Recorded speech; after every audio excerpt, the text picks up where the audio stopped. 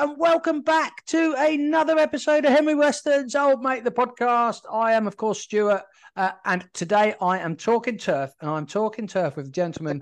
His name is Mark Jones. I'm going to come over to Mark and get him to introduce himself very shortly, and this is going to be a wonderful episode that I'm looking forward to. But before we do that, let's get the boring stuff out of the way. If you could just like, rate, review, share us about, if you're listening to us on Apple or Spotify, follow us, subscribe, leave us a written review, and just share us about, everyone's on Instagram, Twitter or X. Share us about. That's all I ask, really. Mark Jones, former greenkeeper. That's probably what the basis of this podcast is going to be about. I'm just going to ask you, firstly, how you're doing. Secondly, I'm going to thank you for coming on and helping me out. But Mark, how are you, mate? I'm good, Stuart. Missing greenkeeping in some ways, but not missing greenkeeping in other ways. It's it's been a strange 18 months, really. Life's changed completely. Never intended this to happen. Never intended to be out of greenkeeping. Always intended to retire or slowly wind down, if you know how I mean, and then hand the reins over to someone maybe in my team, But that wasn't to be. And after 35 years as a head greenkeeper course manager, I left the industry.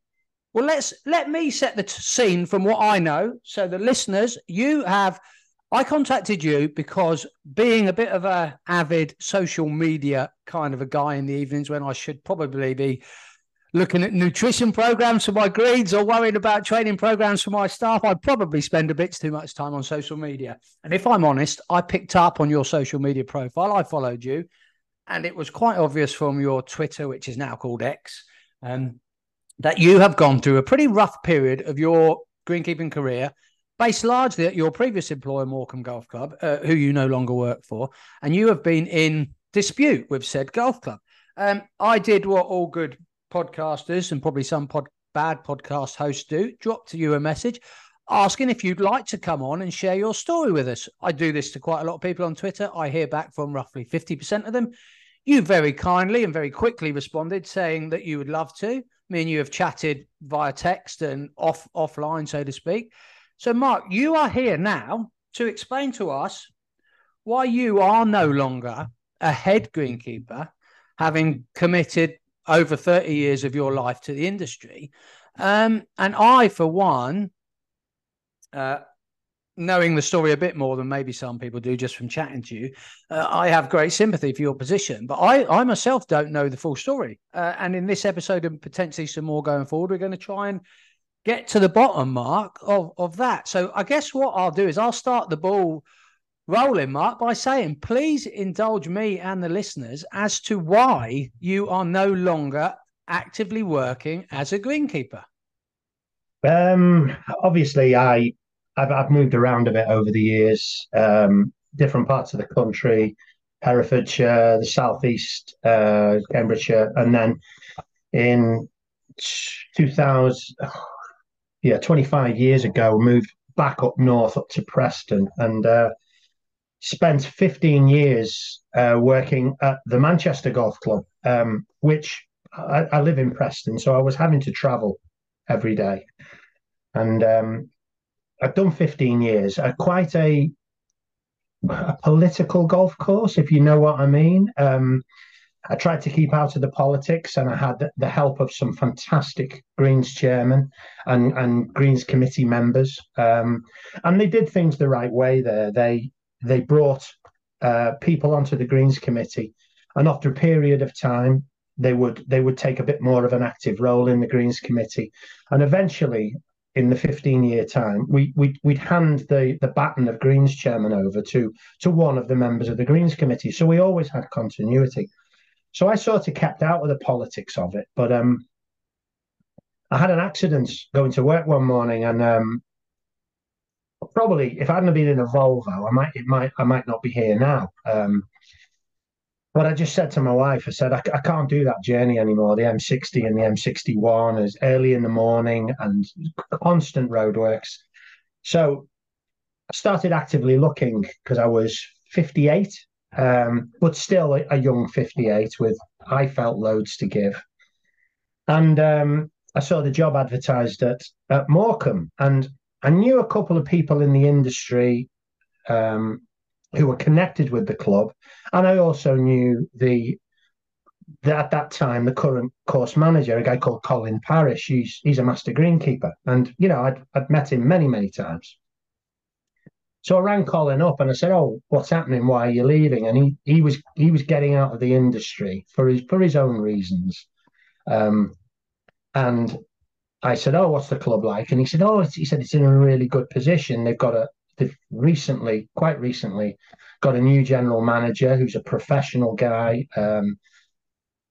and the Greens chairman there is really supportive, and he's a great bloke. So I decided to apply. And no offence to Morecambe Golf Club, but quality of golf course wise, it was maybe a little bit of a backward step.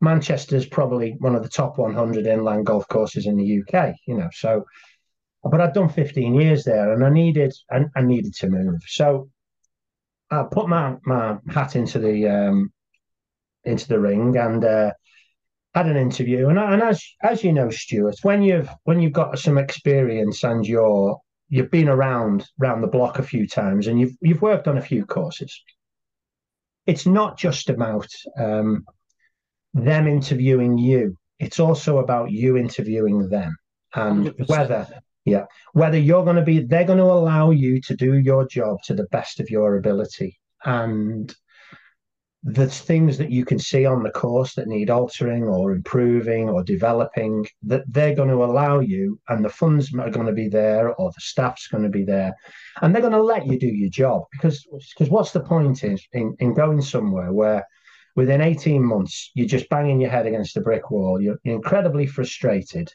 and I'm not one of those people who's just going to stand still and just mow the grass and just prepare and tidy the golf course up. I want to develop a course. I want to improve a course. I want to make the most out of it. Morecambe Golf Course is in a nice position. It's right on Morecambe Bay. It's like a seaside parkland, and it had, fantastic. Well, on the club's website it said amazing views of Morecambe Bay and the Lake District. So when I rocked up to have a walk of the course, you actually couldn't see Morecambe Bay, because in the early 80s, they'd gone down the road of Forestry Commission grants, and they'd planted sycamores, willows, white poplars, alders, everything that would grow quick, everything with big leaves, everything that would just completely destroy the nature of the golf course. Yeah. So during the interview with the Greens chairman, a guy called Alan, I have to say, fantastic human being, great bloke. I said to him, "Look," I said, "I'm not being funny, but some of the trees have got to be removed, and I know it's a difficult process, and you've got to get the members on side, but it was never designed like this. The trees are actually changing the nature of the golf course because of leaf litter and shade, and you've got an issue with worm casts anyway, so." Yeah. So I said, "Don't offer me the job unless you're prepared to do the hard work, to do the difficult jobs, the drainage, the bunkers, the tee construction, and the removal of the trees, to try and not removal of all the trees, but removal of the trees that are creating all the problems." And after, an hour and a half of an interview, we got on really well, and it went well. And I thought, oh yeah, well, if they offer me the job, they're offering it under those terms and those conditions. And let's just if I can just interrupt there, that is, and that's not for your ego, Mark, is it? That is everything that you've just discussed. There is ultimately a forward step for the golf club, because whether people want to complain about chopping trees down or not, what we are seeing in the last maybe 10 to 15 years is the majority of these golf courses that went through certain phases in the 80s, 90s, early 2000s, they are all pretty much returning to what they were designed to be. So what Yes. you are saying, and I mean, I didn't take it as such, and I don't suppose the listeners will, but everything you just highlighted is purely from a professional point of view, isn't it? It's not, look at me, I'm Mark, and I'm going to do this. This is what you guys need to do for the long-term benefit of your golf course, your turf health, and just it's just good practice. Yes, it is. And the thing is that it's fine. Get a forestry commission grant, but included in that grant are the funds to manage those trees, to pick out the good examples, to pick out the bad examples, and to thin them out, and to develop, and add a mixed woodland of proper trees and of the correct species in the correct place. But unfortunately, as you know, and all people in the turf industry know, it doesn't work that way. They plant crap in the wrong places. They want fast results, so they go for fast growing, sycamores, sappy, big leaves. They'll plant themselves anyway. Who plants white poplar on the side of a fairway? So when it loses its leaves and all the white leaves are face up on, and you can't find your golf ball, it's like, So, and I had history with this, because when I went to Manchester Golf Club, Hopwood Hall, as it was called, they'd had a bunker replacement program in the early 60s. They didn't have the money to manage the bunkers that they had. So they filled in the bunkers. They just had hollows or depressions at the side of the holes. And misguidedly, they said, oh, we can't have no hazard there, so we'll just plant a load of trees. So I'd done 15 years of removing trees and trying to bring a golf course back to how it was originally designed at Manchester, with great success. And we won an environment award in 2011, and it was purely because of the tree removal we'd done and the management of the roughs as a consequence of that tree removal. So when I went to Morecambe, I was offering that, and I said, look, we can do this. We'll talk to the members. We'll explain to them, and I accepted the job. And the first 3 years, I worked with Alan, the Greens chairman, Stuart, the professional general manager. The Greens committee were all on side. Everybody, it was absolutely brilliant, Stuart. We moved forward. We sorted some massive drainage issues out. We got rid of a lot of trees that were causing drainage issues, shade issues, leaf litter issues. We opened up views so that when you played the golf course, you could actually see Morecambe Bay and the Lake District, and it was we were successful. The members were over the moon. I also started an annual presentation evening where I would give them about 60 to 70 slides of the course and the work we'd done, and explain why we were doing it, what our aims were, and that we would our plans for the future and how we were going to move forward. And how was that received, Mark? Because I would imagine that is, well, I would imagine it was very positively received. And just set the tone a little bit deeper for me of that sort of 3-year period, because everyone's on board. You've outlined at your interview stage what you want, and you've been very open and honest and said, please, don't offer me the job if you're not prepared to sort of back me and go with my plans. And that they've offered you the job, you've accepted, you've gone through this, busy and probably reasonably disruptive period, with drainage work, etc. But anyone with a half a brain understands that when you're doing these things realistically, it is for the long-term benefit. So the tone, how is your relationship with the golf club members and the people you work for, your line managers? How is the relationship? Strong? Very good, very good. As I said, the general manager, he had plans to improve and develop the clubhouse facilities. Because of the views the clubhouse had over the bay, it was obviously a venue where people wanted to have parties or wanted to get married. So he was taking care of that side, obviously with the support of the committees and the board, and that was developing. there was increased takings in the clubhouse, and we had increased visitor income, and we were starting to raise the profile. People were really noticing what we were doing. I'd also instigated, which I'd brought from Manchester, a more biological approach to managing the greens, and I was using compost teas, and I was trying to use as few chemicals and fungicides as possible, which I've always been a strong believer in, and I've always had good results. And we'd started to flip the greens. In 2018, as you may remember, it was a very, very dry year. I remember.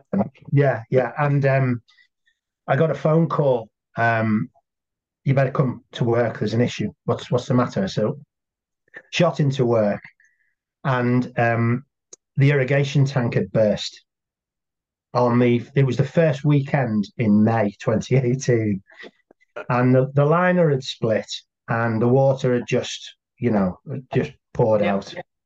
And it was coming out at such a rate that the pump couldn't keep up because it obviously torn. So we tried to repair it, but we couldn't. And at the time, you know what it's like in May. Anyone who's got any irrigation issues, the irrigation companies, they've got so much work thrown at them in April and May because everyone's last minute. Oh my God, my irrigation systems. And we joined that queue really. It was 7 weeks, and we had no irrigation in 2018. And so you're getting into July then before. Yeah. Wow. I think it was the 7th or 8th of July when we got the water back on, and we'd lost all our annual meadow grass, and they were probably 50% annual meadow grass, maybe 40% bent brown top, and then there was bits of fescue in places, and then there was little bits of Yorkshire fog and little bits of ryegrass as well. So the greens were in a bit of a state, but again, we communicated with the membership. The membership were fully aware, and I said to them, look, what we're going to do is going to try and take a positive out of a negative. And the minute we got the water back on, we started doing some renovation work, and we absolutely hammered them with pure fescue and a little bit of bent grass. And by August, we had 100% covering of grass again, and it was a great very high percentage of fine grasses. I think we'd started to provide the soil in the greens that fine grasses would enjoy and thrive in with the biology that we were using. And really, that 7 weeks with no water gave us a great opportunity to really do quite a big flip species-wise. Yeah, you didn't have to get the rescue out and spray them. Oh, there's a story about that. Yeah.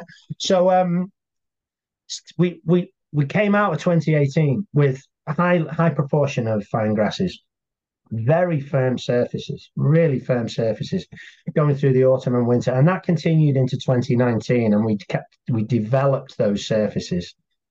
We stopped using temporary greens. Temporary greens we were only using them really during severe frosts.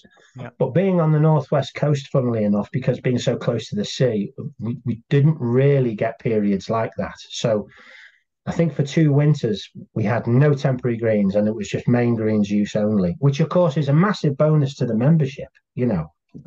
You must have been the most popular man at the golf club. Well, it was all going in the right direction, and it really was. And I think we were trying to provide a golf course for the majority of the members. The greens are because it's a Mackenzie designed golf course, and there's quite a few of the greens that are the original Mackenzie contouring. So there's a lot of slopes on the greens. So you can't really go low heights of cut, high levels of ironing greens to go for ridiculously, quick green speeds. You have to be more careful, because if a wind gets up, which it often does right on the coast, you start ending up with balls that won't stay on the greens, or balls that are actually moving, So 10.5 feet is more than enough.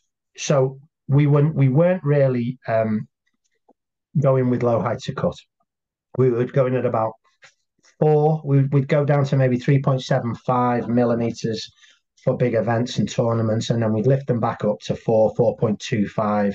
And then through the winter, we were getting really nice putting surfaces at like 5.5, 6 millimeters, which of course benefits the fine grasses even more, you know. Yeah. So it was all working well. And then COVID came along, and it was obviously a big strain for everybody in the industry. And you know, we've all heard stories about what people had to do. We went from 5.5 staff to 3 staff, and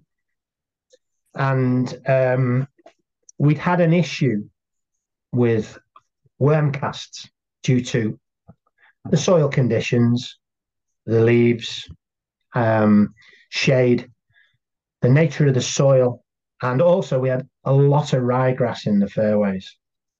And I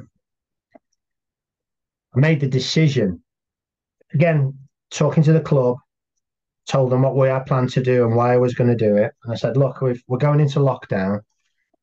Was it 23rd of March or something, 2020? Yeah, it was very early. Yeah.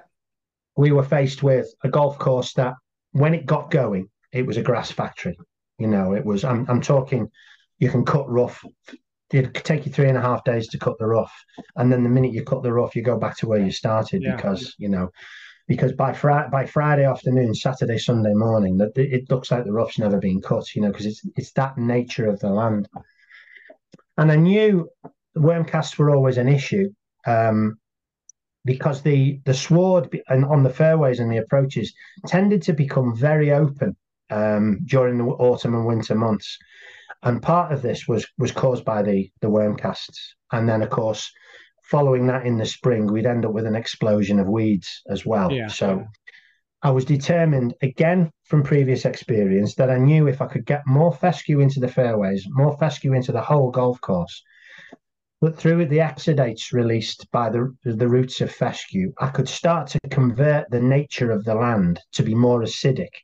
And this would be a natural defense in the future against worms, because, of course, we have no control over them, really, do we? You know, No.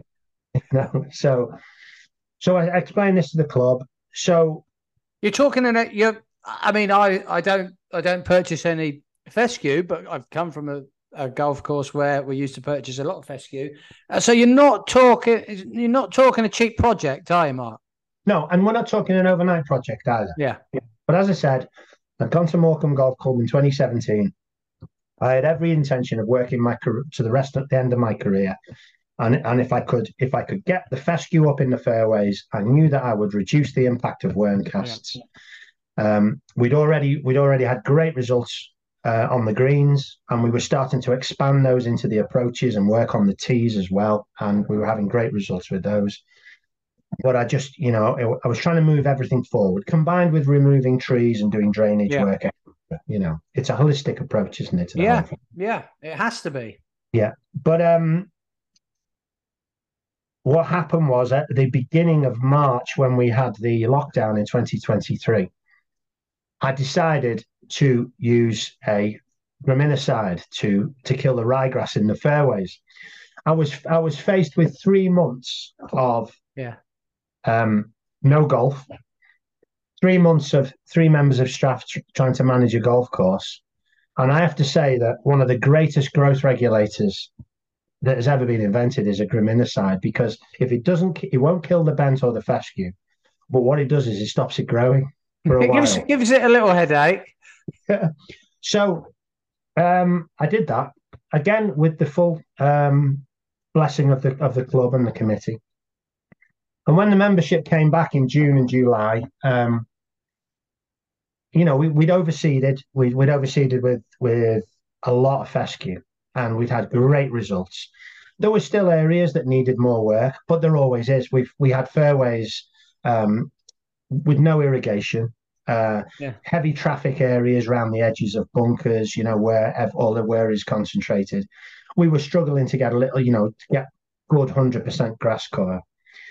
But this sort of came to a head when we'd had a change. Certain people, I have to be careful what I say here. During COVID, when communication with the membership was reduced and the effectiveness of communication with the membership was reduced, certain people within the club saw it as an opportunity to start to have influence on the committees and on the boards. And I ended up with a situation where one particular family had one of them as captain, one of them as lady captain, and one of them as vice captain. And then they'd got their two mates onto the board as well. Now, their idea of how to manage Morecambe Golf Club didn't really gel with Alan and mine and a couple of the other people on the board. So Alan is still acting as your chairman of Greens? Yes, Alan's still my chairman of Greens. He's my liaison with the members, obviously, and the general manager as well. The membership are all on board because all they've seen is positive results and all they've seen is benefits to everything that we've done. But this certain individual, a fella called Mike Carney, I can name him. We've been to court. He was vice captain. His brother was captain, and his wife was lady captain. And then he had some friends who he'd managed to get onto the board as well. And I would call him Putin by another name. Little fella, so say what, think what you want. But me and him did not get on because everything that I was doing didn't quite fit in with his idea of how I should be managing the golf course. And can I just ask your dealings with this gentleman up to this point? Had there been any? Had he been a, dare I say, had he been a disruptive member in your time, or is this guy comes across a position and all of a sudden he's news to you? Is it as direct and as quick as that, or did you think, is he one of those blokes you think, I hope he never really gets somewhere because I could see him be in trouble? He'd always been involved in the club. I think he'd been comp secretary for quite a few years. Very good golfer, a director of the Lancashire Union of Golf Clubs. Interesting. So he's obviously he's very, very well thought of in golf circles. I'd never had any issues with him up until maybe COVID. But I just felt that his agenda was not for the benefit of the members of Morecambe Golf Club. He's obviously a very good golfer, and some of his friends are good golfers. And as an example, Stuart, he came up with the idea to renovate and improve the practice facilities, which is, the practice facilities were okay. Well, they were all right, but they were never anywhere I'd concentrated on because my objective was always to provide the best surfaces for the majority of Morecambe Golf Club members. And you know yourself, probably 10 to 15% of members use the practice facilities. We had a bit of a driving range area. We had a short game area, but he announced in the middle of COVID, in that June 2020 or June, as he was involved with the comps side, that he wanted to spend £30,000 building a new practice green and practice bunkers. That's half my budget. Well, it was more than half my budget as well. Wow. And where are they going to find that from? But obviously they were going to find the money. But we had a big meeting out on the golf course, actually on the practice grounds. Alan was there, all the members of the Greens Committee were there, a few members of the Comps Committee were there, the treasurer was there, the general manager were there, and a few other people involved in the industry. Like we have a member who's actually works for White Moss, Mike Crabtree, and he was there because he was going to give expert opinion on bunkers and sand and construction techniques, and the treasurer said to me, Mark, do you want to, are you okay with doing this? And I said, yeah. I said, if you want me to build a practice facility with a USGA spec green with 3 bunkers round and a chipping area, I will do that to the best of my ability. I've done this before. I rebuilt 18 greens at Preston Golf Club, USGA in-house. I said, so I've done it before, I can do it again. I said, but my own opinion is that the £30,000 would be best spent on the rest of the golf course, where the majority of the members will get the benefit, not just the 10 to 15% um, who, who use practice facilities. And the treasurer sort of said, "Yeah, you've got a real point, you know." And the plans for the practice green were thrown out. Now, I don't know whether, because the idea had come from Mike, as far as I knew, had come from Mike Carney. I don't know whether he's took some sort of right. You've had my plan for my proposal for a practice area thrown out. Right. I'm gonna make it difficult, for you to operate. And I think from then on, there was a definite change in atmosphere. And you can feel that. I mean, we don't need to be golf specific here, do you? Anyone who's worked, or if you've ever been in any form of personal dispute with anyone, you can look back and you can pretty much put your finger on the point when things made that turn, Mark. Yes. Yeah. Yes. I know. And it starts to get a little bit personal, and there's always an atmosphere, even though Alan's Greens chairman, and Alan's 100% behind everything that we've been doing. He's promoted it. He's the one who's had to go to the board meetings and with the Greens committee meeting with minutes and say, we're planning to do this. This is why we're doing it. So he's obviously he's standing my corner, and there were other people on the Greens committee who were fully supportive. But the influence of Mike Carney and his associates was starting to get stronger on the board and also within the club. How's your can I just ask, Mike? Sorry, how's your day today? How are you? As this, we're in the early stages. I think this is probably going to stretch to 2 episodes at least, this discussion. But you are in the very early stages of you've just identified the fact that you believe that this is getting personal. This is probably more than likely going to become a bit of an issue. How are you mentally? How is work for you? Are you noticing a change in your mental health? Are you noticing a change in when the alarm clock goes off in the morning? Is there a little bit less enthusiasm to come in the morning? Just before we get further on in this discussion, can you think back and can you remember how you were feeling? Could you just explain that to us a little bit? All of those things, Stuart. And the thing is, it's little things. It's some things that sometimes you would think, well, that's not really important. That's not. That shouldn't be bothering me. You get a bit shorter, you get a bit snappier. The thing things is, weigh on your mind that they perhaps didn't. Another thing you have to try and do, which is really, really difficult, is I've always had a fantastic relationship with my staff and my team, and it's very easy to affect their mood, their motivation, if you bring too much of that into the tea room environment or to the Greens team environment, and you have to hold back and you have to hold it inside yourself.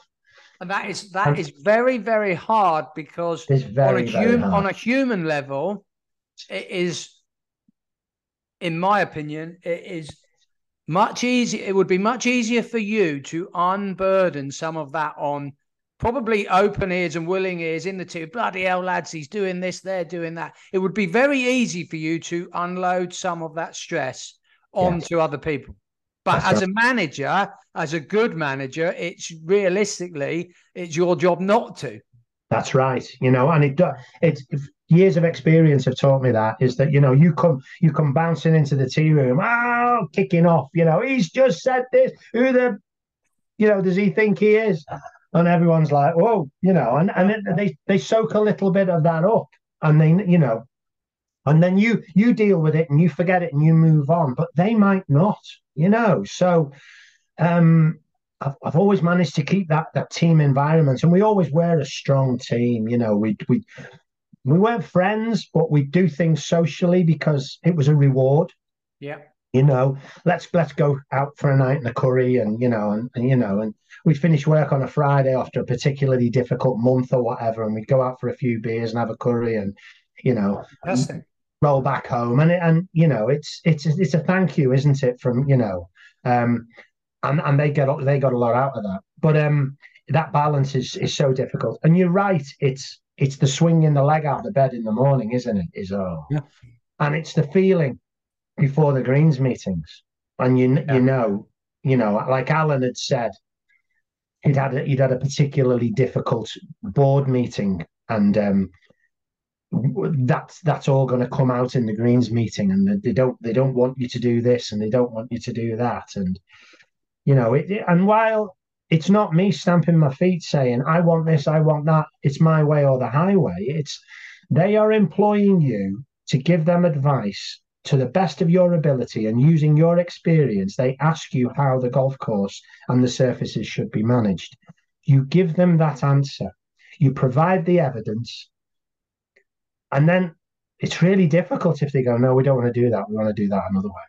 You know, as what the breaking point of our relationship really was, goes back to August 2021, and we had a course walk, and there was five members of the Greens Committee, including myself, and I actually brought my deputy Graham along with me,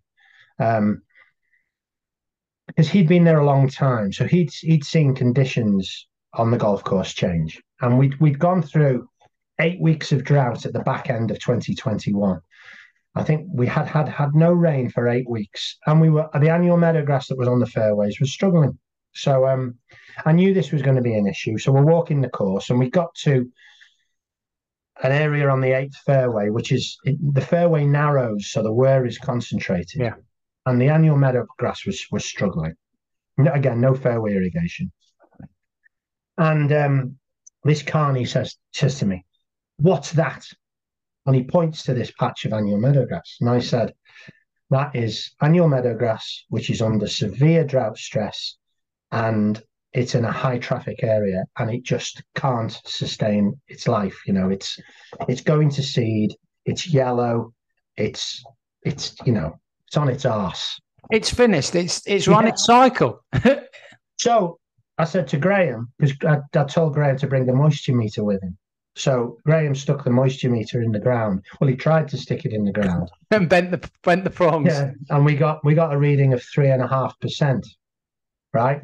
So I picked the screen up and I showed Mike Carney. I said, "Look here," and he turned away and said, "No, you've done that." Oh, okay. So I said, "Why am I here? You've asked me a question. I've given you the answer. I've shown you the evidence, and yet and you're just ignoring me. There's no point in me being here. Why ask the question if you don't want the answer that fits your agenda?" And what he was saying was that these areas were caused by me spraying, a graminicide back in March. Of course, we'd had 5-6 months recovery after that, and a load of overseeding, but it was just drought, and we'd already pinpointed, the actual water shortages that we had on the course everywhere else. The only green areas of the golf course were the greens, because that's the only place we had irrigation. So it got quite heated, as you can imagine, and he was very threatening. Physically, verbally? Very threatening verbally. He made a step towards me, and I felt as though he was about to lay hands on me. He of course denies that, but in court, there were witnesses to say he did step forward. I called him a bully and said that that's what he was doing, that he was bullying me, and he was making it impossible for me to do my job. Which for me, and I have heard parts of this story offline in recent weeks in discussions with you, Mark, but this is fairly new news to me, and it sounds to me, I don't want to put words into your mouth, but it sounds to me that this gentleman has decided that I think he's decided that he doesn't want you to be in charge anymore. Well, that's the feeling I had, and it was also the feeling that Alan, the Greens chairman, had. We knew this was a period when Mike Carney was vice captain and his brother was captain. So the Carney family and their associates, as I said, were making plans to run the golf course in the way that they wanted it to run. And of course, I was at odds with that, and so was Alan, and there were other people. And is Stuart still the general manager at the time? No, unfortunately, when COVID hit, Stuart was offered a position at a bigger club, and Stuart had handed his notice in, and he'd moved on to another club. And I forgot to elaborate on this, but the job was never advertised. His job was never advertised. But one day I was asked to go up to the clubhouse, and I was introduced to the new general manager, who was a personal friend of Mike Carney's, who was a member of the club. This sounds like an episode of The Sopranos. And he'd been a past captain. I think he'd been captain in 2016, and he wasn't a golf course manager. He'd never worked on a golf course or in a golf course environment. I think he worked for a concrete company. Oh, it is The Sopranos. Yeah. So again, this is just another tick in the box of the control that this group of members were trying to exert over the club, and this was another way of them doing that. So you can imagine my position is feeling more and more precarious. So you are, yeah. I mean, I'm not going to recap the whole podcast, but you are in a position now where you have lost allies, if you will. You know, you've explained to us what a wonderful relationship you had with Stuart.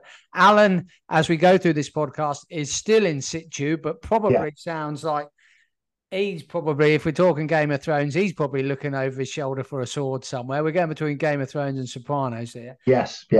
And you certainly, if the words haven't been said to your face, I can imagine that you are in a position where you are probably questioning whether you still want to do the job, but you're probably also questioning whether they're going to either just try and fire you or come up with some way of moving you out of the door. I can imagine this was a point in your life where going to work had become absolutely tiresome and absolutely no fun at all, Mark.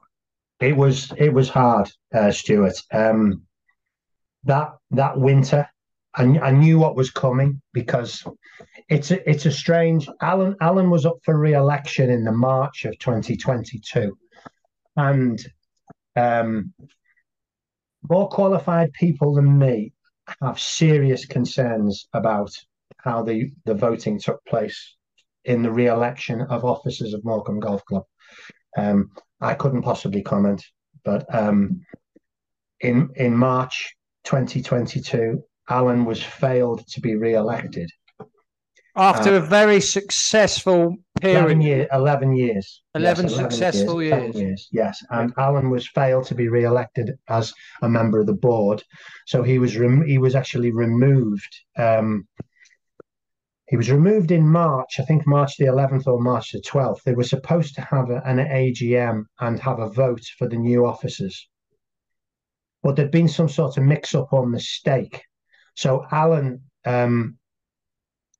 was removed on the 11th or 12th of March. And then for 5 weeks, there was actually no one who was Greens chairman, because they hadn't had the vote for the new officers, even though Alan had technically not been unelected. His term had come to an end and he needed to be re-elected. What was Alan doing in this fight? Did Alan did Alan take his hat off as Greens chairman and step away? Alan and I continued to communicate. He did step away as Greens chairman because he knew, but he kept contact with me and the rest of the Greens team. But he's still a member of the golf course. Yes, and of course we'd see him on the golf course, and he would communicate with us. And You know what it's like, Stuart. You work on the golf course in the morning and you see a huge number of golfers on a day-to-day, week-to-week basis. More than I see a lot of golfers, probably more than I see my wife and child. Don't we all? Yeah. Yeah. And you get to know these people on first name terms. And these are the guys who come up to you and say, oh, course is looking fantastic, or the rough's a bit long over there, or you've got any plans to cut those trees down, or oh, you're not cutting that tree down, are you? These are the guys you have those conversations with. The general membership of the club, the day-to-day members, the Monday to Friday. Yeah. These are the guys who actually keep the club running because they're the majority members, aren't they? Yes. They're all, what's going on? What's going on? What's happening? And I'm like, well, I can't really comment. I'm saying, had you received? I don't know if you're able to tell us, Mark. Had you received anything from the golf club when Alan was failed to be re-elected, if that's the way we should probably say it, stabbed in the back if you want. Did you receive anything from the golf club advising you the direction? Did they try and gag you in any way, or did they ask you not to communicate, or were you left in the dark as well? Completely in the dark. No written communication, no verbal communication from anybody on the board. I continued to talk to the general manager in my capacity as course manager, but there was not any information coming out about what was happening, why there was a delay, when things were going to be sorted. And to be honest, Stuart, that was another thing that sort of undermined me even more. I didn't have. There was no one to fall back on. There was no support network there. What is, and this isn't a golf course thing, but it sounds to me, and I don't want to put words into your mouth or this situation again, but a very obvious tactic for anything is to isolate people, isn't it? If you retain information that or if you isolate people, or if you choose not to share information that would benefit someone, the mental effect that has on an individual. If I say to you, Mark, hey, I've got some really good news for you, I'll text you tomorrow. If you don't hear from me for 5 days, you're looking at your phone thinking, good or bad, you're like, I need to know. It's human nature. And to do your job in a professional capacity, you needed to know what was going on. Yeah, of course, it's the company you work for. You're trying to do your best, aren't you? You don't. And the uncertainty around the situation is good for nobody. It's not good for the team. It's not good for the club. It's not good for the membership. And the thing is on the back of COVID, there's a lot of miscommunication and misinformation is something that I was aware from talking to members on a day-to-day basis, that things were being said in the clubhouse about me and my position, and it's the undermining, of your position, it's not nice, No. And you hear stuff, and there seemed to be a hardening of attitudes within the management of the club, and I was the outsider. Alan had obviously been moved aside, even though he was awaiting to find out whether he could be re-elected. There was that 5 weeks. Did Alan was Alan, I don't want to say was Alan up for the fight, but was Alan up for re-election? Would he have taken it on had it been offered? His wife asked him not to, because she knew how stressful it had been to him. Is Alan? I don't want to get to know Alan in great detail, but is Alan retired at this point? Is Alan? He's retired. Yes, he's retired. He's a very successful water engineer, and clever guy. But would never ever try and tell me how to do my job. He would ask me the questions. He would expect the right answer. But so supportive in everything that we ever did. He he was up for the fight because he had the best interests of Morecambe Golf Club and its members at heart, and that's why he'd been there for 11 years. I'll be honest, if I was him, I wouldn't have done it. I'd have run a mile, Yeah, I've got, No. yeah. I've been, as I'm sure we all have, and guys listening to this podcast, I've worked at places where I've realistically, this is my first stint as a head greenkeeper, and I have been lower down the ranks in majority of my places, but you still hear the politics and you still communicate with the membership. And I have worked at golf clubs where captains, vice captains, committee people cannot wait to get off. Yes. You see them, they drive in as captain, and 6 months into the tenure, they are beaten individuals. And the last three, it's gone grey, yeah. The last 3 months that they don't want it anymore. Like the England football manager, isn't it? Yeah, yeah. Yeah. Do you know what, Mark? I'm looking at the time, and I know we've got so much we can still talk about, but I think where we're at now and what we've discussed over the last 45 minutes, because I think there's at least 45 minutes left of this story and how this played out and eventually became a legal matter that was dealt with in a court of law. Yes. And I don't want to rush it in the next 10 minutes to make this an hour-long episode. I don't think we'll do it justice. I think if you'd allow me, and if we spend 5 minutes just setting the scene again, and then we'll spend a couple of minutes setting it for the next episode. But what we've learned so far is you've been a greenkeeper, head greenkeeper, course manager for the majority of your career. You're a man who has promoted sustainable golf course practices. You've talked about your compost teas. You've talked about how you always have the best interest. And I don't think I've ever met a course manager, or maybe one, who hasn't had the best interests of a golf course at heart. And for the majority of your career at Manchester Golf Club and now at Morecambe, you have had a wonderful relationship with the majority of people you've worked for.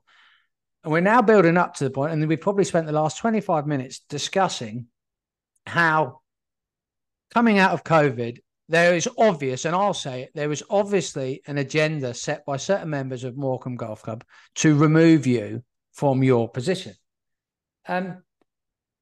You've told me and explained to me how it became hard, your work became harder. And I personally, I'm not going to put this out as a video.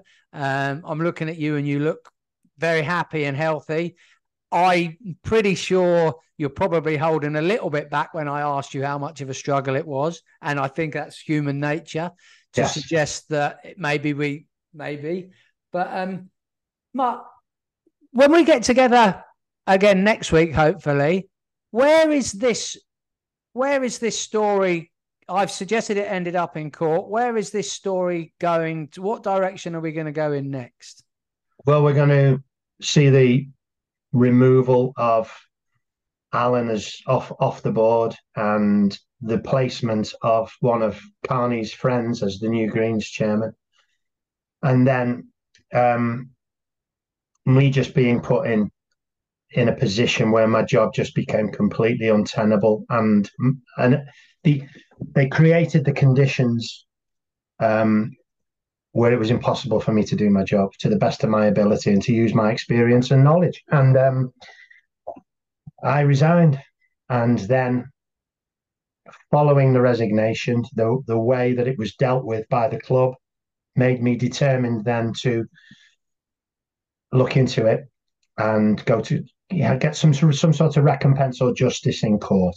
And I don't want to give too much away, but it's that was a completely other 9 months, 11, 12, 13 months actually, from when I left to the day when I actually defended myself in court in Manchester. Wow. And how that went. Mark, it's been a thoroughly wonderful first episode. I'm not going to put a title on this podcast. This has just been Mark Jones talking to us about his experiences in the golf course management. And his experience at Morecambe Golf Club. That will be the title of this. I won't put a headline on it.